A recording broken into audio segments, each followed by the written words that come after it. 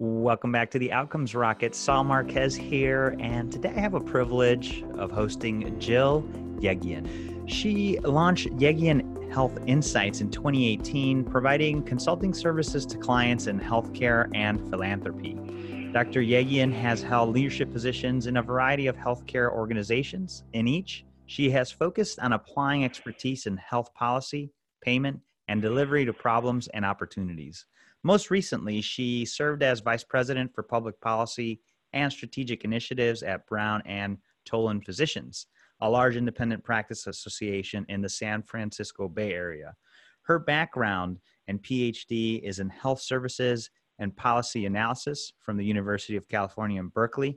And prior to the work that she's done, she also served 13 years with the California Healthcare Foundation, where she worked to improve the California's financing and delivery system for healthcare, which is what we're going to be talking about today. We're going to be talking about access. We're going to be talking about rising costs and things that we could be doing and thinking about as healthcare leaders and making it better. So with that, I want to go ahead and open up the microphone to Jill and really give you a warm welcome and thanks for joining us. So glad you're here, Jill. Thank you, Saul. It's great to be here. I really enjoy listening to your podcast, and I'm really happy to be a part of it. Oh, awesome. So glad you're here. And so, one of the things that I love asking and I'm curious about is what inspires you with your work in healthcare? So from my perspective, what gets me up in the morning is collaboration to improve outcomes and increase value. I just feel like there's so much opportunity to make the system work better for patients, for practitioners, for those who are paying the bill, and for taxpayers too. And that could be in terms of higher quality, more access, lower costs, more equitable, a better patient or even provider experience, lots of different aspects of improvement that are possible in our current system. I've always been really interested in systems and in interdisciplinary approaches to solving problems. Both undergraduate and graduate degrees are interdisciplinary, bringing together economics, political science, and sociology to inform a systems perspective. And so now I have an opportunity to work at the intersection of delivery, finance, and policy. And I think that's really important because changing policy may not result in the change on the ground. For example, expanding health insurance coverage won't create access to care if there aren't enough providers in a rural community or if reimbursement is too low. So it's really important to think about a systems perspective that brings together different aspects to solve problems. Yeah, I really think that's a great approach and a great way to think about this, because you're right. If they increase access, there might not be enough people in the delivery aspect, but then there's the financial piece that I think a lot of people are concerned about in this country. A lot of employers, a lot of even policymakers, right? We're very concerned about it. We'll touch on this, folks, so don't worry. But I'm curious from your end, Jill, what's a thing that's held you back in the past that you've conquered? That's a great question, Saul. I would say that it's really most recent, related to starting Yegian Health Insights. I've been an employee for most of my life, and the transition to having my own company really required taking some risks. Yeah. So there's a lot less security and predictability. It's not always clear what next year is going to bring, and sometimes even next month. Earlier in my career, I would say I probably wasn't as comfortable with that level of uncertainty. And I also didn't have the same level of confidence in my abilities. And I feel like all that has really come together at this point where I have a breadth of knowledge and experience. I have confidence. I'm comfortable with the uncertainty. And then the variety in this world is fabulous. Being able to work with a whole array of clients on a whole array of issues and make contributions in an array of different areas. No, that's a really great thing to know and share, Jill. I mean, I know a lot of people listening today have had that challenge or are currently experiencing it. And so what is it that got you to make the move? It was an array of different circumstances Uh-huh. that really led to things falling into place. Hmm. So I'm at a point in my career where I really have a pretty long checklist for what would really make me very excited about getting out of bed. And so the ability to make a contribution is really a significant part of that. Hmm. And the combination of flexibility, autonomy, variety, and mission was best when with creating my own company. So that's the path that I've taken, and I have really enjoyed it. Congratulations. Thank you. So in your journey, Jill, who's been a mentor that's made a big impact in your life?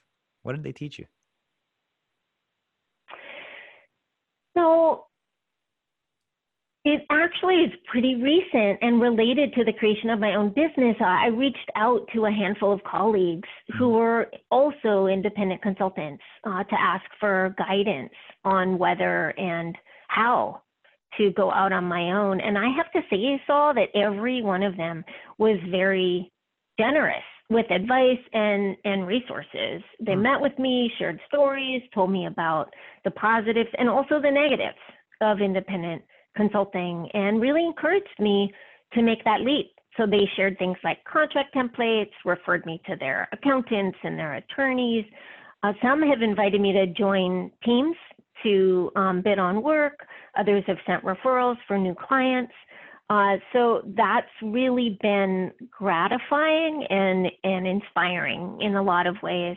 And I thought I would really miss the team aspect of being an executive. And I've always loved building and leading teams. But it turns out that I just have different teams now. I have a team of virtual team of in my consultant network, and then I also end up having a team at each client, Mhm. and that's been a surprise and really rewarding. Wow, that's great.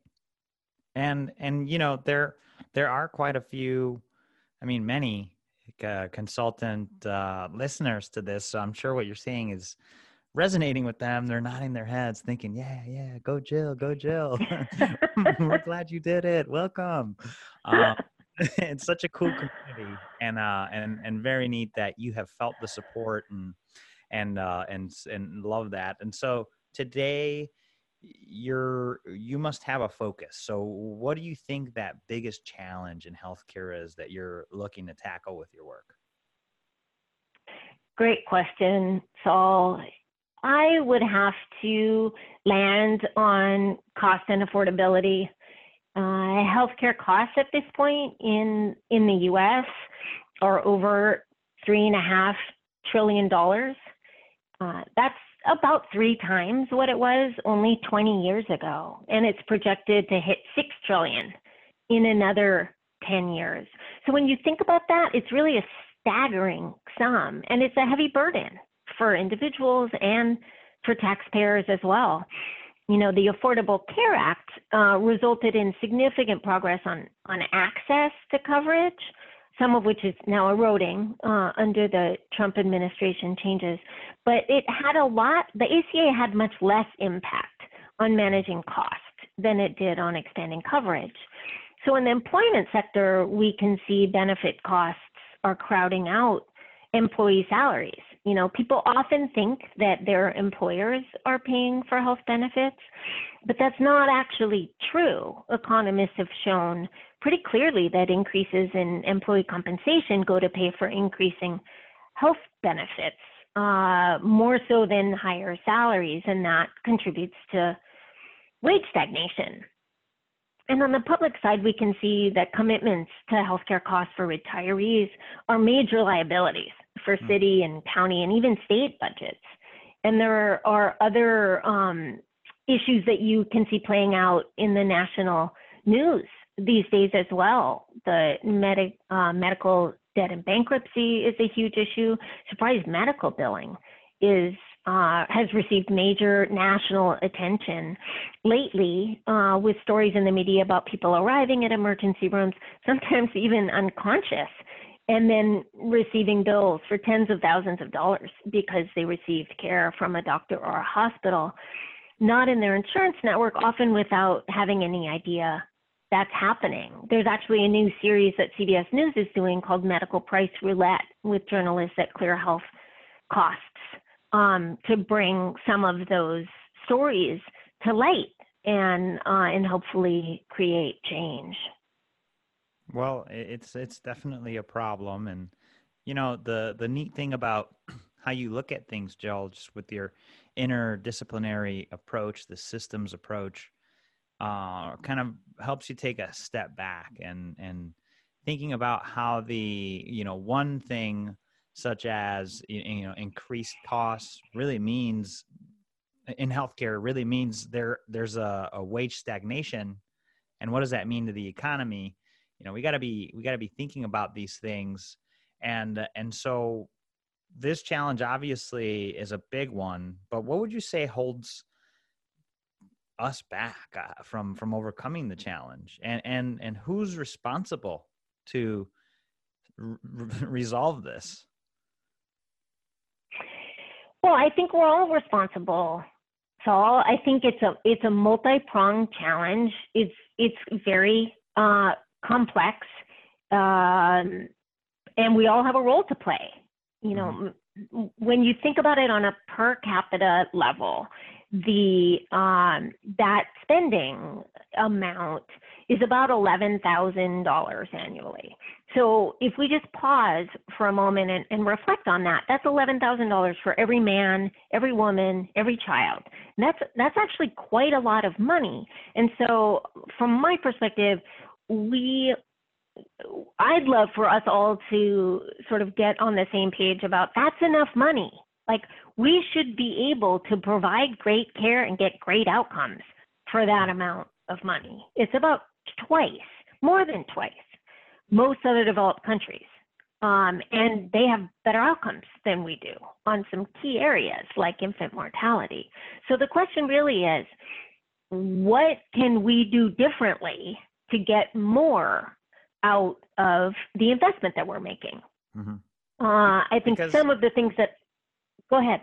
Yeah. Well, where my mind was going, and it was because one of the big arguments is, hey, if you curb costs, then you're shrinking business, right? And so I like that you went to, well, how can we get more from what we're already investing?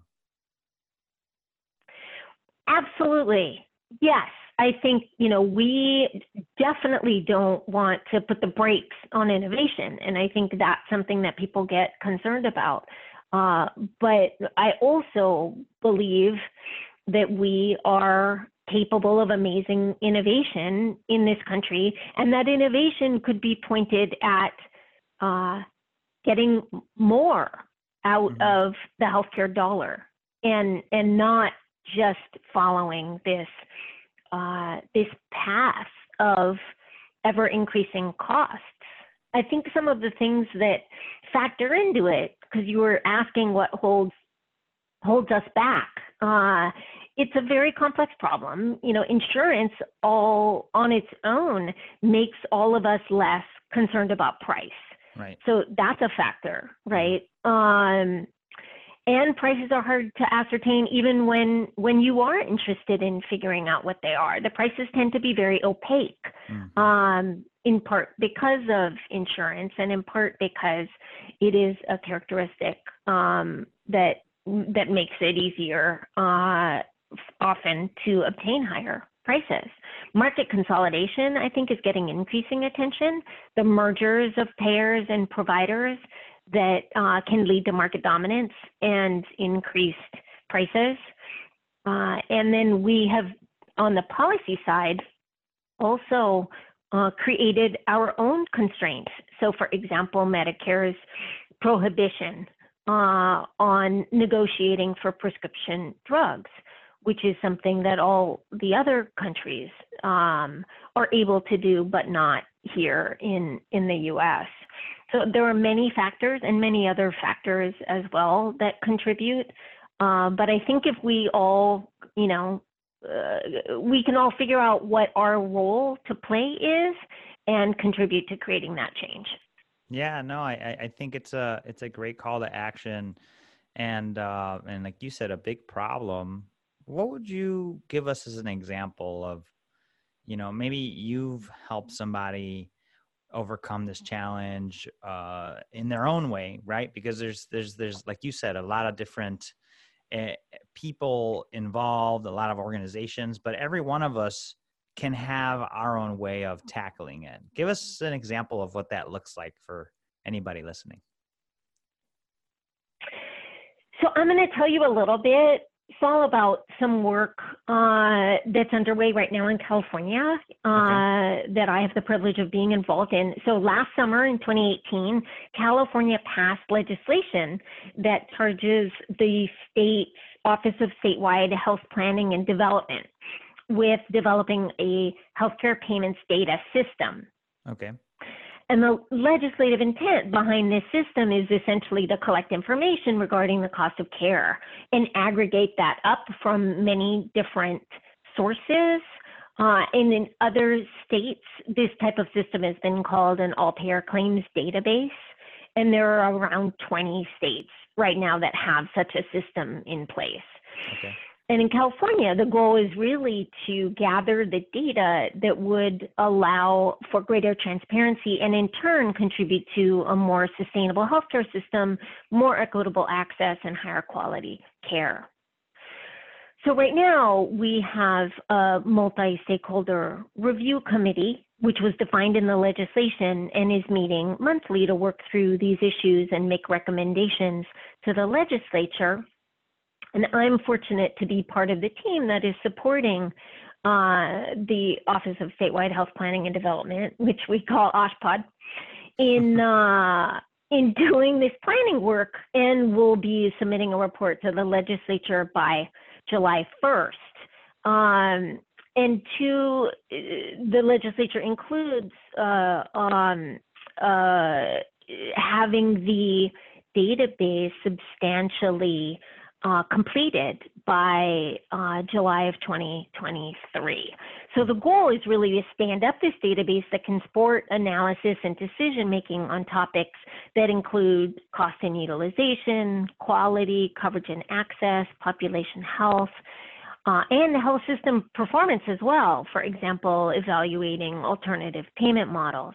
So I'll give you one example of how one might deploy it. So in the prescription drug spending area, that's an area of increasing attention given the cost increases over the last number of years. And there's a potential to bring together in a database like this prescription drug utilization and spending data from pharmacies with data from medical settings, such as physician offices and hospitals, and to create a complete picture of prescription drug spending in the state. And that would in turn allow us to identify and address cost drivers, to benchmark prescription drug costs, to monitor out-of-pocket costs for prescription drugs, and investigate how costs affect health outcomes, and then in turn to develop purchasing strategies that narrow variation and reduce prices. So that's just one example in a large set of potential use cases for a database like this. And certainly California's policymakers are intending that it be deployed to bend the cost curve here. Yeah, Jill, that's really interesting. And, I'm not very familiar with how government does, with these types of benchmarks. So I don't even want to guess, but, I guess what would your read be on how governments are doing in general to use these types of analyses to bend cost curves, or is it just not really doing it at all? What's your take on that? Well, so while the government in this scenario and in these all-payer claims databases have been instrumental in creating the resource, it is definitely not restricted. The use of the data is not government specific. So all kinds, each of the all-payer claims databases has a process for accessing the data and criteria and access processes. But researchers have made great use of it. I don't know whether you've seen, there was a recent report that RAND put out comparing hospital costs paid by employers to what that same set of hospital utilization would cost in the Medicare space, and came up with a finding that got quite a bit of press attention, that it was the employers were paying multiple times what the same price if they had been paying Medicare prices. And that relied in part on all-payer claims databases. So there are sort of policy relevant and industry relevant findings that are coming out from all kinds of research venues. They've been published in Health Affairs and in lots of different arenas. So the government has the potential to use the data to create government policy, but industry can use it for benchmarking and decision making as well. Researchers can use data to evaluate, for example, a bundle payment or a reference pricing model, all different payment arrangements. And so there are an array of different use cases. Wow. Okay, that's interesting. Yeah, my my thought was this was being built for the government's use, but thanks for level setting. This is actually available it's open, obviously, with its process to access it and requirements. Exactly. And generally what states do is have two different categories of data. One is aggregate and de-identified data that is publicly available. Obviously, that has been stripped of all identifiers and tested to ensure that privacy is 100% protected, and then a different pathway for the data that may have some identifiers associated with it, and that pathway has lots of other safeguards in place. There's an application process, there is a review committee to review the application, data use agreement, and the reason that it is in some cases available with some identifiers is because it's much more powerful in terms of what can be learned from the data. So there's that balance of the research value of the data versus the privacy protection. But all of this effort is subject to very stringent privacy requirements. Got it. Thanks for sharing that, Jill. It's a great example. And today, it's more than just words, folks. It's more than just talk. It's happening. Data and the use of technologies to clean the data and process it is becoming a way of making insights to make healthcare better. And so don't ignore it. It's here. And so Jill's just given us a great example in the state of California with her work there. If you had to summarize a solution for the listeners thinking, I want to do something about this, what does that plan look like, and what would a common pitfall be that they need to look out for?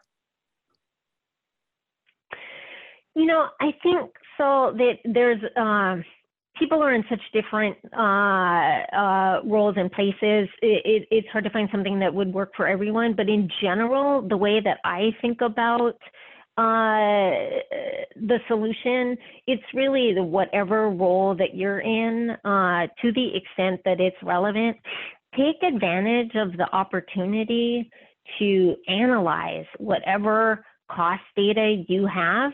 Maybe if you're in a health care organization and in a leadership role, you are actually paying premiums, and you have an opportunity to look at the healthcare cost data of your employees. Maybe if you're in a provider organization, you have an opportunity to look at it from that perspective, or from a payer organization.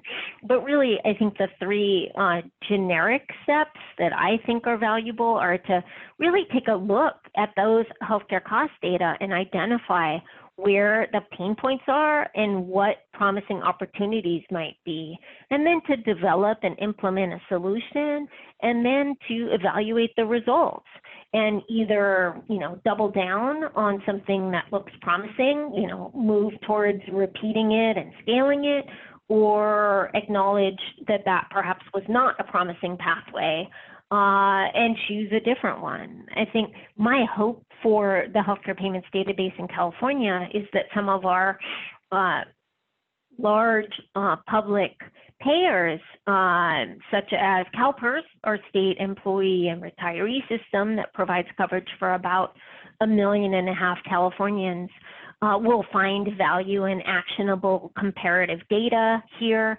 Same with Covered California, our marketplace, which covers over 1 million Californians. And our Department of Healthcare Services manages our Medicaid program. We have 13 million Californians covered by Medi-Cal. So to the extent we can pull together the data from across the state and make it available on a comparative basis, the potential to inform decision-making is really tremendous, and I'm optimistic. Wow, that's great. And so this is the project has an output that's due in July, you said?